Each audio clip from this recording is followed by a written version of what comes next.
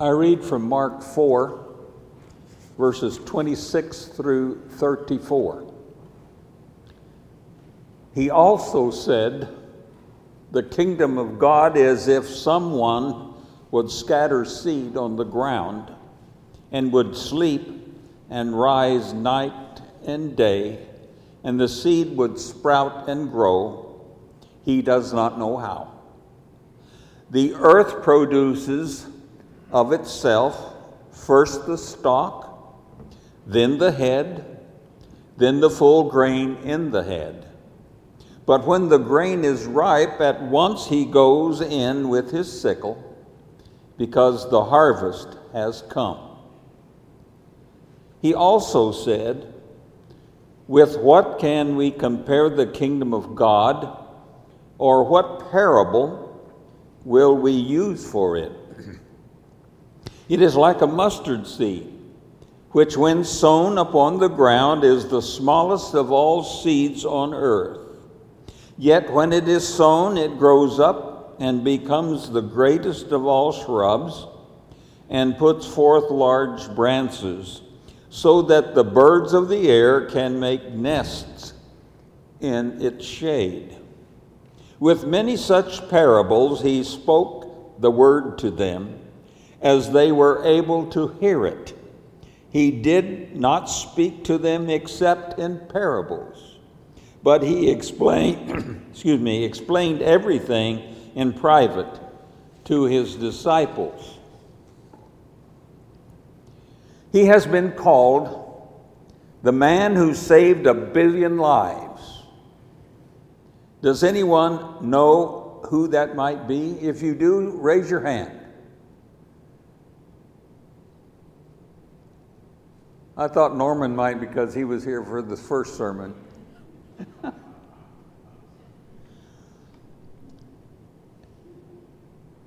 This man is Dr. Norman Borlaug.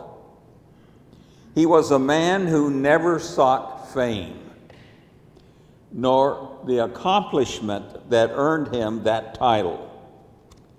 This story took place more than 50 years ago in 1965.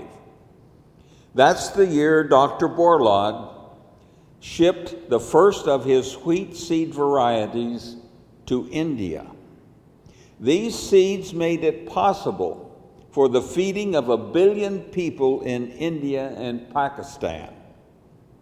Playwright David Mackay, who in his younger years was a Peace Corps in Punjab, India, has written about Borlaug's seed and says, "It is no exaggeration to say that Borlaug did in fact save 1 billion lives."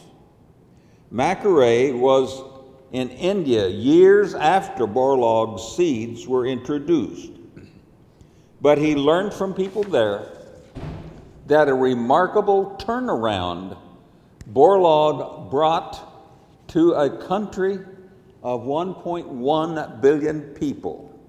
Actually, Borlaug made possible the feeding of the masses even before 1965. He graduated from the University of Minnesota in 1942 with a PhD in plant pathology and genetics.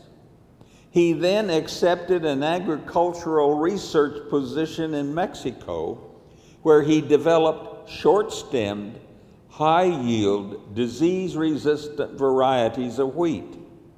Those varieties helped Mexico turn its agriculture around so that by 1963, Mexico became an explorer of wheat. So what happened with these seeds? The standard wheat plants on which India and other places in the world had been relying unsuccessfully to feed people had tall, narrow stalks with minimal kernels per plant. Even though there were few kernels, as they developed, they made the plant top heavy, causing them to fall over with their own weight. where many rotted before they were able to be harvested. Borlaug received the Nobel Peace Prize in 1970. It was given in recognition of his contributions to world peace through increasing the food supply. The Nobel Committee chairperson explained, "More than any other single person of this age, Borlaug has helped to provide bread for a hungry world. We have made this choice in hope that providing bread will also give world peace." Borlaug died in 2009 at the age of 95, but almost to the end, he worked to keep hunger at bay. He served as a consultant to the International Maize and Wheat Improvement Center in Mexico. He was also president of a foundation seeking to spread the Green Revolution to sub-Saharan Africa. It's a big jump from Borlaug's work to the first parable of our text for today, the parable of the growing seed. This parable focuses on Jesus' comparison of the kingdom of God to seeds scattered on the ground. The seed then sprouts and grows. When it is fully ripe, it is harvested. There is one noticeable difference between Borlaug's work and the parable. Borlaug had to have a deep understanding of the growing process in order to develop seeds that would prosper in various soils. The differences in soils explain why Borlaug developed more than one variety of his basic wheat seed. In the parable, however, the sower, who likely represents Christians who testify to or proclaim their faith to others, seem to have no real understanding of the growing process. The text says the seed sprouts and grows, though he does not know how. But that doesn't matter in the parable, for the sower trusts the harvest will come. He doesn't know how the growth happens, but he knows that it does. This was so important of a lesson for the first century Christians, because Jesus would no longer be with them in the flesh.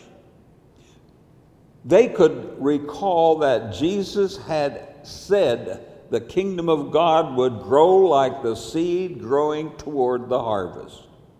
And this would reassure them that the growth of the kingdom was indeed proceeding according to God's plan. They didn't know when the crop would ripen, and that is why the parable is sometimes called the parable of the seed secretly growing. But they could still trust that in God's time it would be ready for harvest, and therefore they could live in confident hope. The parable also teaches us that the crop will not fail. We who are followers of Jesus today need to hear this message as well. We live at a time when in many places churches are not prospering, and we may find ourselves pessimistic about the future. Is the crop going to fail? Are the seeds of faith that we have spread actually growing or not? Don't you feel that way sometimes? Episcopal priest and author Barbara Brown Taylor comments about this pessimism in some mainline churches. Sometimes when I visit embattled churches, she says, I feel almost like I'm working for hospice, visiting churches that are just scared to death they are dying. You can almost smell the sweat in the room as they fret about what in the world they're going to do.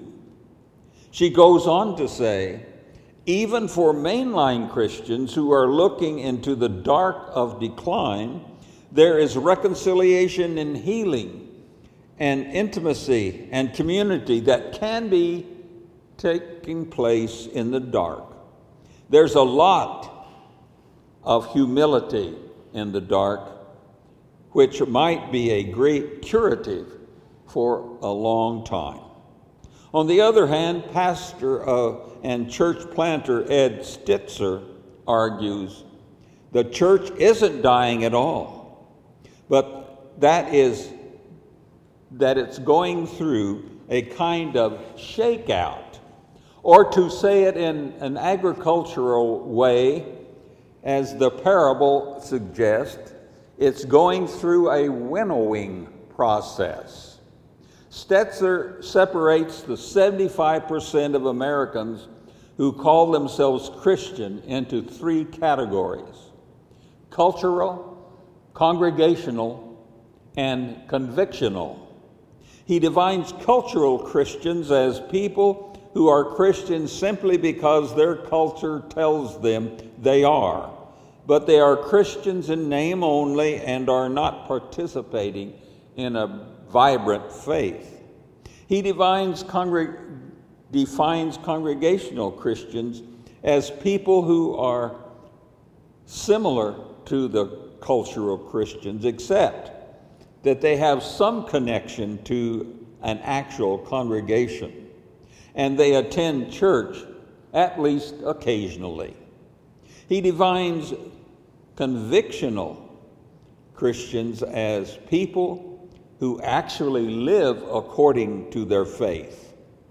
They are people who would say that they have met Jesus, that he has changed their lives, and that their lives are centered around their faith in him. Stetzer acknowledges that there are a number of people who identify themselves as nones. These are people claiming no religion, and the number is growing. He says the increase in nones is mainly due to the fact that cultural and congregational Christians no longer feel pressure from society to claim to be Christian, and they are no longer identifying themselves as Christian. Stetzer comes to this conclusion: Christianity may be losing its top-down political and cultural influence, but Jesus spoke of his followers making an impact in a very different manner. He taught that God's kingdom was subversive and underground, like the seed growing secretly. He uses examples like yeast, which changes things from the inside, and mustard seeds, which are small and must be planted in order to grow up and out. We should add that Jesus used examples of salt and light. Salt alone does not make a whole meal. Can you imagine eating a lot of salt? But how different our meals would be without salt. Light is only one element of creation, but our planet would be dead without it. Here is one final thing about the parable of the growing seed. God is responsible for the growth. Our purpose this morning is not to debate whether the church is or is not falling on hard times. We are here to hear and take confidence from Jesus' parable. This parable tells us that the gospel needs to scatter